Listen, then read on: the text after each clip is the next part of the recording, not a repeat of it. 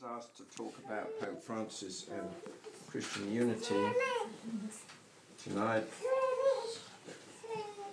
I gave a talk on this subject last night in Austin, and some of the people, a few people who were there last night are here again. So I thought I'd better change the a little tonight. So I'm going to start tonight in a different starting point.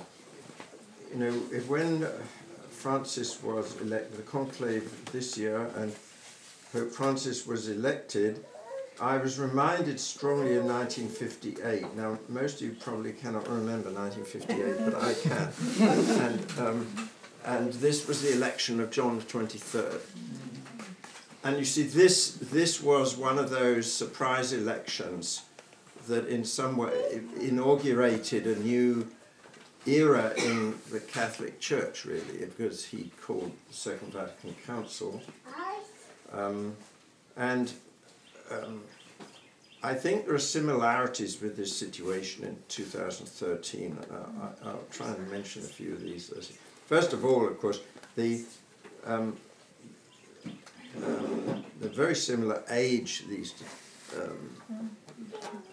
Roncalli elected John 23rd in 1958.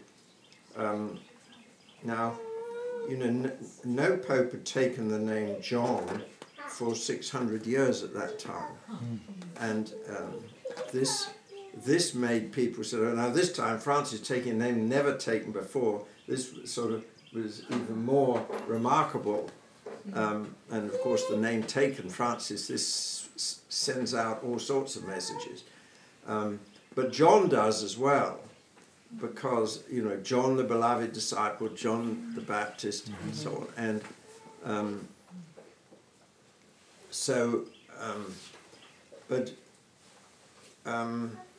you know, when I tell a story about John 23rd, when long before he was elected, in 1922, he had just been made an apostolic delegate in Bulgaria, just been named, and he, you know, be made a bishop for that, and he took refuge in a Roman thunderstorm in the porch of a church. And there was a Benedictine monk who took refuge from the same storm in the same church. And they began talking to each other, and they became firm friends. And it's one of these examples of one of these providential relationships, friendships, because the monk who took refuge in this church was a Belgian, Lambert Baudouin, who was in fact a key pioneer in the origin of the liturgical movement in the Catholic Church, and then a key pioneer in ecumenical movement. He's almost unique in this, in having played a key role in the beginning of two major currents of the 20th century. Anyway, he became friends with John XXIII, and they influenced each other in relation to the question of ecumenism and unity, which in 1922 was not on the Catholic agenda. And yet it was in both their hearts then. And now, one reason I mention this is that in 1958, when John was elected, this monk, Lambert Baudouin, was bedridden in his old age, and he didn't live to see the beginning count. But when he heard that his old friend Roncalli had been elected pope, he said he will call a council. And this is very interesting. So you see, and this also, John XXIII had a totally different style from predecessors. There's another parallel with 2013 here, style, and a very popular style, and also he was a man with a real sense of humour, and there were lots of stories circulating about him. This is also very much like 2013. And but I think the one important thing was that both of these, both in 1958 and in 2013, though in 1958 it took a year or so, but the announcement of the council, calling a council, was 3 months after he was elected. But this unleashed an immense sort of hope in the Catholic world. This isn't meaning that everybody is totally dissatisfied already, but just that you know, a strong sense of the Holy Spirit moving the church. And I think this is clearly there in 2013. Now, in 1958, there were only 51 electors, of whom exactly 1/3, 17 were Italian, 18 were from other continents, and so that makes 16 other Europeans besides Italians. At that time, it was a long conclave in 1958, and it's clear that John XXIII was a lot of people thought of him as a caretaker pope. People were saying this, you know, they couldn't agree on the people who were thought of as the front runners, and so Cardinal Roncalli, who'd been nuncio in France earlier after the war, he was elected, but I think it was something like the 11th or the 14th vote or something. Wow. Cardinal Bergoglio was elected on the 5th vote. Mm-hmm. And so it lasted 3 days or more. He may have been elected on the 4th day, I think. And so he's thought of as being a caretaker pope. And the cardinals didn't know each other as well in 1958 as they do now. There'd been a number of meetings where they called of all of them. In those days, they only met for a conclave, really, all of them. And also people, you know, that took longer to travel from the ends of the world and so on. So what happened then was there wasn't an acute sense of, I think there was more sense of crisis in 2013. I'll come to that in a moment. But John the 23rd, he had ideas. You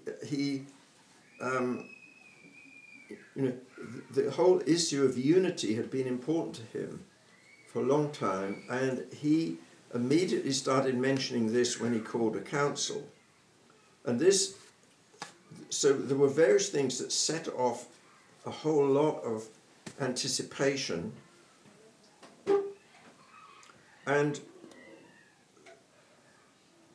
But when John was elected, the rest of the cardinals, they didn't really, I think a lot thought he was a caretaker. They didn't have any idea he would call a council.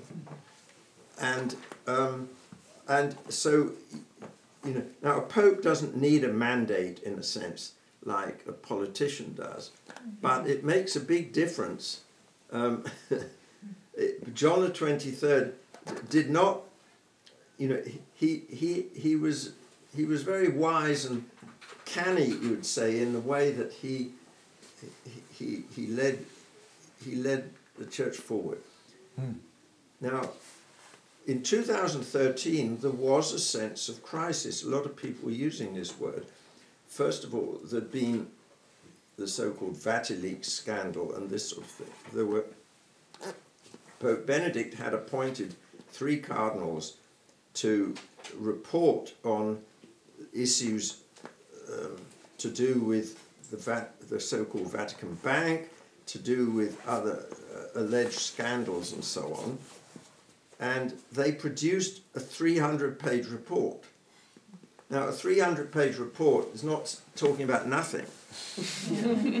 And so there was it's clear there was a strong mood among the cardinals in 2013 that they had to elect a strong man who was going to sort this out. And so in this respect, Cardinal Bergoglio, when elected, has a strong backing from people who've elected him in mind to do a particular job. Now, what was the job that was in mind? Well, we know that this time there was no dead pope, there were no funeral sort of things that they would normally go through, and so they had a lot of meetings of cardinals for 10 days or so where they were discussing all the needs of the church and the situation together. And they were talking about all these issues. Now, one of the issue of the Vatican finances, this is one major area to think. It seems in this report there were rumours of a homosexual circle of some sort within the Vatican, though this is said to be of lay employees more than of but anyway, this sort of issue is there, and also a whole lack of coordination in the way the Vatican functions, and so all of this, people were wanting Pope who would deal with this. Now, what we see is that in 1 year, Francis has begun to deal with this very firmly, and in the last 2 weeks, he's set up the whole new financial structure and appointed a cardinal from Australia to lead it. And I've got friends in Buenos Aires who knew Cardinal Bergoglio well, and they told me that he is a strong man. He's very determined, but he doesn't rush. He weighs things up, but he will move decisively, and you will find that he will address these things very firmly. And I think that's what we're seeing. However, I think, that's only one small part of the story, really, because what we see is, I think, that, and this is where there's another parallel to 1958, I think, that Francis has a vision for the whole church. And it's expressed very clearly in this letter he wrote in December, Evangelii Gaudium, the joy of the gospel. But he speaks about the necessity for a pastoral and missionary conversion of the church. Mm-hmm. This is the exact phrase he uses in paragraph 25 in that document. A pastoral and missionary conversion of the church. And in a way, the whole of this document is about unpacking this vision. Now, I think among the people who elected him, some would have idea that this, but, I think some of this may be surprising, some of them. But Francis, you see, he made a speech to all the cardinals in the pre-conclave meetings where he said some things expressing his thoughts about the needs of the church today. And it's said that this speech made a big impression on the other cardinals. And the cardinal from Cuba asked Bergoglio if he could make this known, if he had any objection to this, making this known, what he said, and he said no, so this wasn't an unauthorized leak. Now, what he said in this, he spoke about this. He more or less said there's two types of church. He said there's a self-referential church that talks about itself and is focused on itself, and there's a church that goes out. And this is what he's want. This is the pastoral and missionary conversion, the church that goes out. And he's constant. A lot of the things he's talking about, you find coming up over and over again in what he's saying. But at the heart of it is this, the going out. And he says he's got a great gift for very vivid images. So he says that there's both, we've got to let Jesus in, right into our heart and life, but he says we've also got to let he's speaking about letting Jesus out. This is another phrase he's using. So we keep Jesus too much to ourselves, and then, now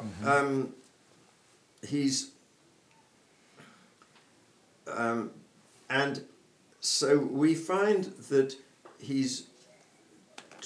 this thing about going out. He's said many times. He's said to the young people at World Youth Day in Brazil about go out, and he said to the young people, go out and make a noise, and because in this there's something really refreshing here that you see, because he's saying, and he's encouraging young people, but he's saying, and also to the bishops, don't be afraid of making mistakes. Yeah. Be bold. Be bold. Yeah. And I see that I've had various examples in the last year of bishops taking quite bold steps that I wonder, would they have done that if Francis wasn't there, encouraging them to be bold, telling them to be bold. Now, he's also given a couple of important talks in the last year about the sort of bishops he wants to see and the sort of what he's looking for in the appointment of new bishops. Now, in fact, one of these talks was given to the people who assist him in the choice of new bishops. And on this he says, we do not need managers. We do not need, efficiency is not the top priority. He says we need people who preach, who are charismatic, who preach the gospel.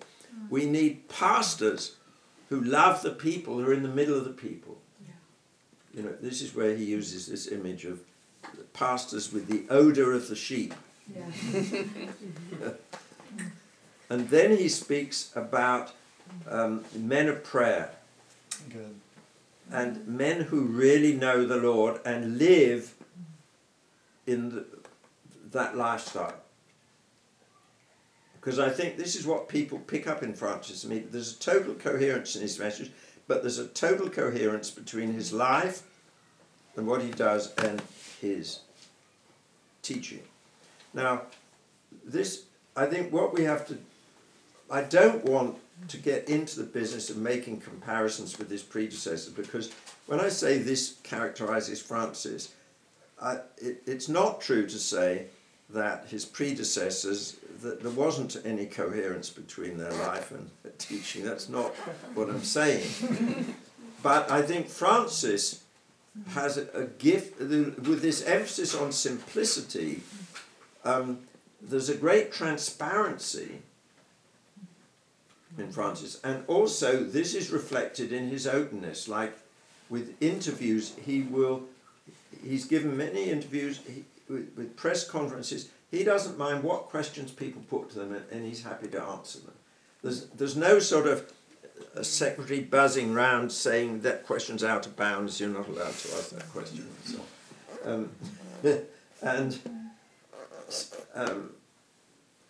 Now, I think that, you see, this real openness and honesty about everything, and a willingness to admit that things, some things are not good. He's spoken out against a sort of triumphalistic Catholicism, which is sort of not humble enough to admit the things that are wrong. He used the phrase, the shame of the church, in relation to the child abuse issues and so on. And I think this really resonates with people. And, the honesty, this you know, the love for people, you know, the love for the poor, the love for the handicapped, and that he expresses in gestures. And so this is really communicating with people. And now, you see, I started from this comparison between 1958 and 2013. I think it was John the 23rd who launched the church on the path of renewal. Because the Vatican II was called as a Council of Renewal. Now, you know, I can remember the period just before Vatican II, or the calling of the Council. The Catholics were not talking about renewal. Renewal wasn't really part of our terminology. I'm not saying the word was never used, but it wasn't part of the regular discussion of the church.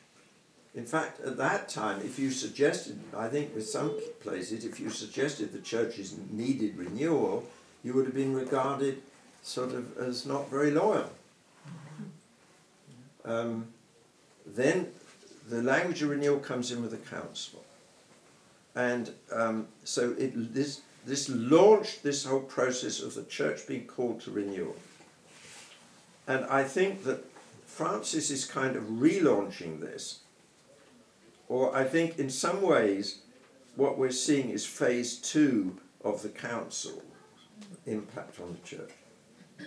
That because Francis is absolutely, he's living this of what's taught in Vatican II document, whether he's living first of what's in the Gospel. But I think that, see, he is, why do I say he's really moving forward into this a new phase of effective renewal? I think because you see, I think that 50 years after Vatican II, I mean, Benedict called this year of faith, which was, it was during this year that he resigns and Francis is elected. But this was an important step. But I think that you know, there were in relation to the renewal of the church, the Catholic Church as a whole, I think was not strongly in the conviction that we're in the middle of renewal and it's got to go forward. I think actually John Paul II and Benedict did say that renewal was ongoing. Mm-hmm. But a lot of people, you hear people saying, well, you know, renewal, that was something that happened at Vatican II, and we had the liturgical changes, and now that's all done, and now we just have to get on with the regular Catholic life. Okay. But I think that, you know, this letter of Francis, you know, when he's calling for this pastoral and missionary conversion of the church, you know, the word conversion is a strong word. In fact, stronger than renewal. You know, yeah. This illustrates something for Francis, this emphasis of conversion. We all need conversion. The way that we do things needs to change. In fact, you know, in this document, Evangelii Gaudium, he says at the beginning, we cannot go on as we are. You know, there's something really radical about what he's saying. And so, but, you know, it's a radicality of the gospel. It's not radicality of turning everything upside down or abolishing all sorts of things that people... It's a radicality of the gospel. It's a radicality of Jesus. It's a radicality of following Jesus.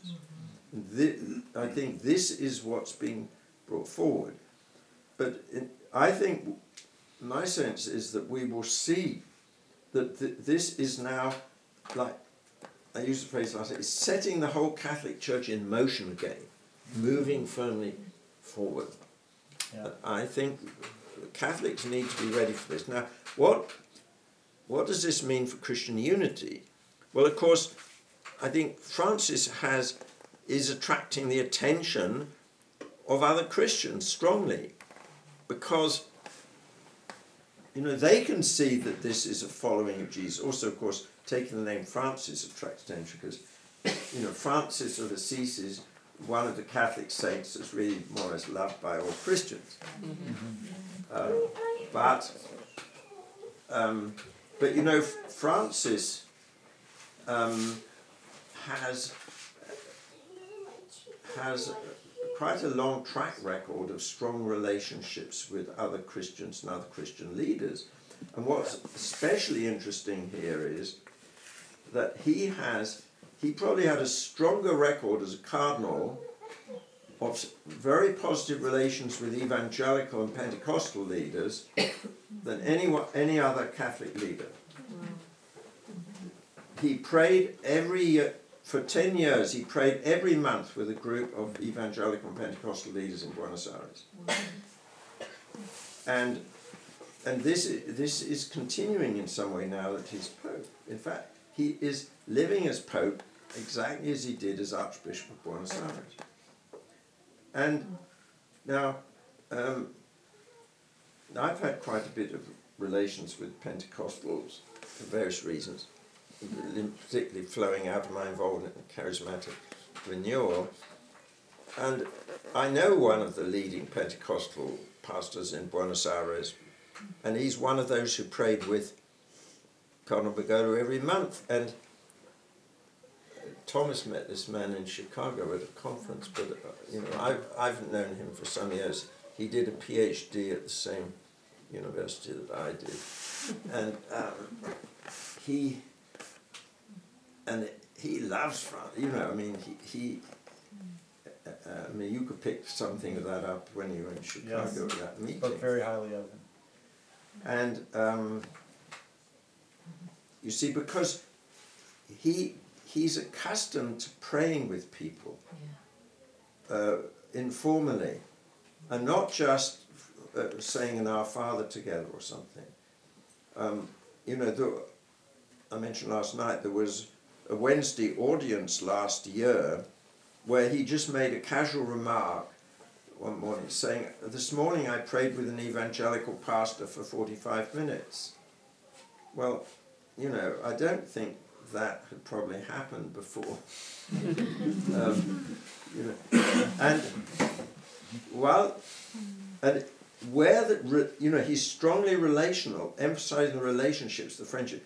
So he's shown he's willing to give time to something like this, of somebody with all the things the Pope has to do, to give 45 minutes praying with somebody. But he's willing to do that. If he feels this is what the Holy Spirit is leading, he will do it. Of course. So now I think this is of huge significance for Christian unity. See, there's already been recognition in the last 10 to 15 years that Catholic relations with evangelicals and with Pentecostals are going to become more important in the sphere of ecumenical relations than they have been up to now. Partly because, some of the historic Protestant denominations have, shall we say, moved in a more liberal direction, which has been producing greater tensions with the Catholic Church. But there's also a recognition that on many of the moral issues and the life issues, the people who are closest to us and supporting the same things are often the evangelicals. And not very often the people in the historic Protestant churches, not very strongly. And so I think, already there were signs in the last 10 years under Cardinal Kasper, and then Cardinal Koch at the Unity Office, that the relations with Pentecostals, charismatic evangelicals they are attracting more attention. They're paying much more attention to this, and now with Francis, this will certainly be the case. Now, I think that when Francis is talking about this pastoral and missionary conversion, he's you see this, and he's talking about all of these things simply as the following of Jesus. He's emphasizing the need to pray to the Lord and pray to Jesus, but also the need to follow and obey. And he has a lot of these wonderful little messages each day that are very profound. And he's constantly hammering away at the most basic things about prayer, about obedience to the Lord, about listening to the Spirit, about not being afraid of the newness and the creativity of the Spirit. He's also love, of what are the demands of love. And talking about the poor, he talks about embracing the poor. We use the language of kissing the flesh of Christ. He used a very striking thing where he said, when you meet the poor, do you touch them? Very concrete. Yeah. And do you look in their eyes? And I think you can see he does this. And so, you see, but now in terms of Christian unity, this willingness to recognize Catholic failings, the willingness, this is not being disloyal, it's being truthful and humble, because Francis is humble. And this means, when you're humble and you acknowledge the things that are weaknesses, both our own, but also things in our church community. But when you do it humbly, not in an accusatory way, but first humble before God. Mm-hmm. When you do this, the real glory, so to speak, of the Christian life stands out. That's right. Instead of a sort of propaganda that's presenting everything as wonderful, when in fact everything isn't wonderful, when you humble and acknowledge what needs to change, and this helps to make it change, then the real holiness, the real glory, the deepest authenticity begins to shine forth as such. That's right. So that, and that attracts people. Any kind of church propaganda does not attract people. It puts people off. And Francis is very aware of these sort of things. And so I think that we're going to see that all this simple approach of honesty, of love, of humility, of prayerfulness, and so we're going to see it applied across the whole range of church life. And now, I think that one of the things that's changing, one of the things the cardinals, it said, wanted clearly, that there was this widespread feeling that the teaching of Vatican II on the relationship between the Pope and the bishops had not been fully implemented. And there was demand that apparently cardinals were saying pre-conclave and so on that this was something that they were concerned about. Quite a lot were saying this, and Francis has picked this up, and he said that this is part of his program. And so he's already changing the pattern of the visits of bishops to Rome, which they make every 5 years. So previously, when the bishops, they might have, under John Paul II, they met, except in his late last years, met with him individually, but otherwise they, as a group, they met with the Pope, and he read them an address and gave them a speech and encouragement and maybe correction or whatever he said to them, and blessed them. And Francis is sitting down and wants a discussion. He wants to hear what's on their hearts. He wants to interact with them. And you know, I know the Austrian bishops had their visit to Rome just 3 months ago or so or less, and they interviewed some of them on Austrian television, and they were thrilled. They were so pleased with their meeting with Francis, because he's a very good listener. Now, he talks a lot about the Holy Spirit, you see, and as a good Jesuit, he knows about discernment. And so when he's listening for what the Spirit, to hear the Spirit in what's being said. And this is, you know, this is very encouraging.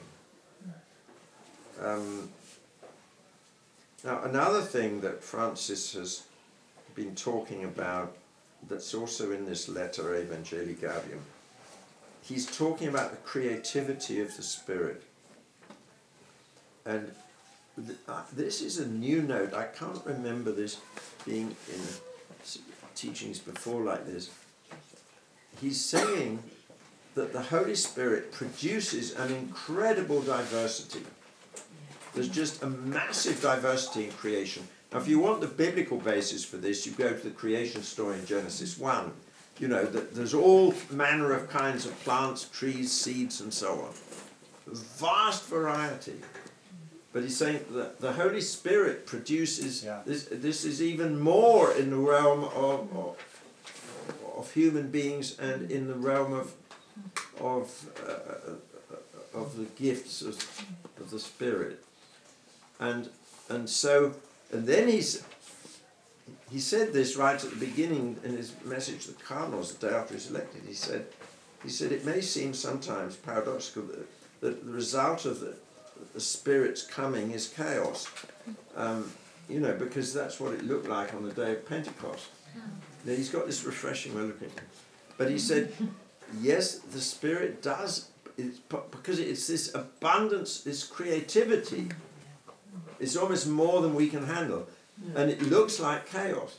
But then he says the Spirit starts to shape, bring harmony out of this huge richness. You see, and this is his vision. This is a vision of unity. And this is absolutely the opposite pole from the idea that, the mistaken view that unity means a kind of uniformity, or at least not very much diversity. And this is really important for unity. Now, of course, other Christian leaders pick up on this sort of thing very fast. In fact, the language of the language of reconciled diversity in ecumenism was used especially by various Protestant theologians, and it was right at the centre of a book by the well-known Protestant scholar Oscar Kuhlmann, who was one of the Protestant observers at Vatican II. Anyway, I don't know, I'm probably talking long enough, but I think I think we are living in a very privileged time. And you know, yes, we're living at a time of unprecedented breakdown of Christian values in society as we've known it in lots of ways. But it's a time of extraordinary importance. There's a huge creativity of the Spirit, Holy Spirit, you know, of the things that are developing, and I think Francis is very aware of this and encourages it, but you know, this also applies in things outside the Catholic Church, and you know, I know that Francis is, because I didn't mention this last night, but I was in a small meeting with Cardinal Bergoglio in Buenos Aires a week before he left for the conclave, and I saw his attentiveness and listening, and his humility. And he, at the end of this meeting, he just said to us, "Pray for me, pray for me, pray for me." We prayed for him for the conclave, and no idea what the result of the conclave would be. You prayed very well, apparently. Anyway, no, but I've seen this, and you see, and the people there were telling me about him, and so I think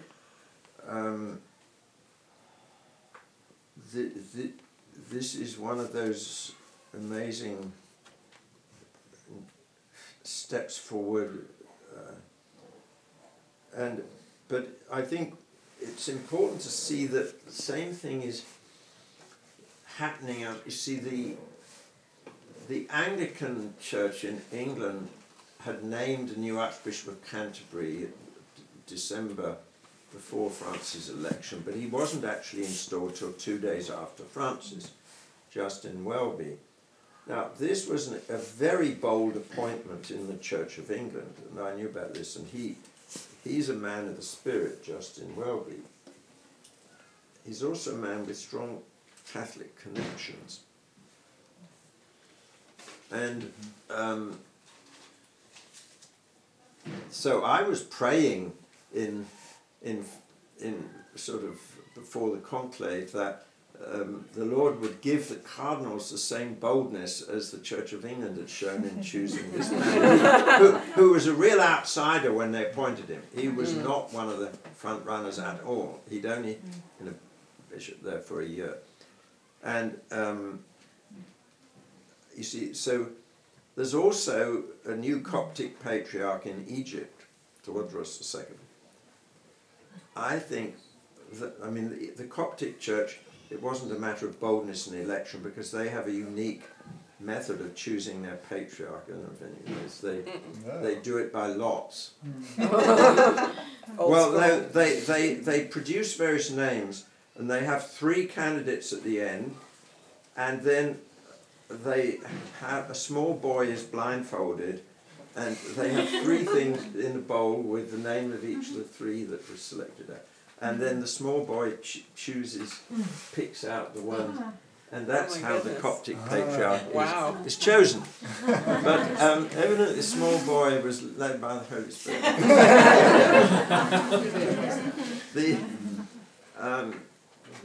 No, but I think he's already showing signs. He's been to visit Francis already, and of course with Francis moving to this sort of hall of residence in the Vatican instead of living in the Pope's palace, he has a visitor like this can stay with him and have meals with him, and not just have one formal meeting, but can be there 2 or 3 days. And so the patriarch was there for meals with him and in the same, staying in the same place. Now, but you know, he is, I think, showing signs of really being a man after God's heart. It's time. There's also a new Greek patriarch of Antioch, who was the metropolitan in France, who is another much younger man, another, I think, very high quality Christian leader. Wonderful. Now, I think that you know, there are signs, the Lord's providence is moving everything forward, and in very significant ways. And I think that, I'm hugely encouraged, and not that I've ever doubted, I've never been depressed about the way things are going, but I mean, I think that surges of greater hope, shall we say. And this is certainly one of those times, the last year. So, I don't know if anybody wants to, what do you want to do, Thomas? Question or?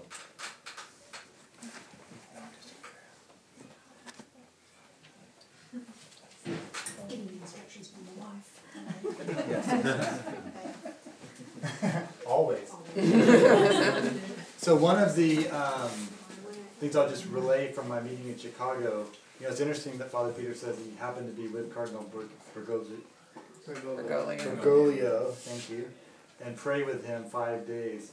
Apparently the Cardinal called this group of Pentecostal and Protestant pastors who he'd been praying with for these 10 years to pray with him the night before he left. So this man prayed over the Cardinal the night before he left for the conclave. So it's just a beautiful thing to see what God is doing and how he's doing it. I would like to, with the ability for you to overrule, of course, Father Peter, pray. And rather than doing, say, a question and answer time. Prayer's not something you can really overrule. And here's my sense of leading, which I think was confirmed by what Amy said. I would like to pray for those who are new among us. I think it's no accident that you guys are here. I think it's no accident that you guys are here. So if you're willing, and of course you don't have to if you're not willing, but I would love to pray for both of you all together and just gather around and bless you. There are others too, the elders. Sure. Yeah. So, of course, Larry and Sue, you're also new in the community of Austin House of Prayer. So if you would like to join in, of course, you'd be more than welcome. You're not new in Elgin, so or in the Austin area. I'd like to pray for Generation Now people. Yes. That's great. Yes. So why don't y'all come up first? Come up. Are you here for a particular thing together? Yes. I mean, you come together and you're here for a certain time? We are. We're here for a couple of weeks. The 5 of us are a team that we're together for the whole year, traveling. And speaking to students. So we go to different states and speak all year. Okay. Now, what is, do you want to say anything about this evening in reflection on Francis and so on? Francis. I think it's beautiful that we have a Pope who is able to express the heart of the Church in such a way that the people of this world are able to connect with. I think that if you look back and you study what Papa Pope John Paul II or what Pope Benedict said in their writings, or if you look at what actions they took as Pope, you see that, like Father was sharing, that the spirit of the Church hasn't changed in any way. It's the same inclusive spirit. It's the same on fire spirit. It's the spirit. This is the love of God. This is our love, who is working and ministering in this Church. But obviously, He calls each and every one of us to share that love with this world in a unique way. And Pope Francis is doing that in a way that I think all of us are able to connect with on a new level, and I think that's beautiful. And I know that all of us and all of the other young Catholics that I talk to, many of us are very excited about the way that the heart of the Catholic Church is finally being able to be encountered by the rest of the world in this way. That's good. Well, She's empty. Talk So I want to pray for you a moment. So, Father, just bless these young servants, Lord. Bless them that you've placed a love in their hearts, Lord. You've just deepened their love of you, Lord Jesus. Deepened their rooting in the Gospels. Deepened their their love of the communion of the body of Christ. Deepen more and more, Lord, in them. Deepen. Thank you, Lord. Just bless and fill them. Come, Holy Spirit. Come, Holy Spirit. Spirit of life. The Holy Spirit of life. Thank you, Lord. Spirit of life. Thank you, Lord. Just come and bless them. Thank you, Lord. Strength. Clarity of mind, Lord. Clarity of mind. Thank you, Lord. Thank you, Lord. Just bless and strengthen. Bless and strengthen. Bless the time here in this area, Lord. Thank you, Lord. Yeah. Glory to you, Lord. Glory to you, Lord Jesus Christ. Glory and honor and praise to you. May your just may they be bound together. Our Lord, that you would show forth in them as a group, Lord, your plan for human love and relating in the body of Christ. Thank you, Father. Thank you, Father. Thank you, Lord. Thank you, Lord. And just, Lord, that there will be, just give them clear proclamation, Lord. Proclamation of Jesus, who is the way, the truth, and the life. May God bless you all. Amen. Amen. Pete. Just remember that. That's a name I can remember. That's a little harder. No, Mariana is easy too, for Father Peter. Kate. I know some Mariana. Katie. Kate and Katie. Okay. Yes. Good. Good. Who is that? Yours, Thomas? Yes. No. I was recording the prayers so that Oh, well.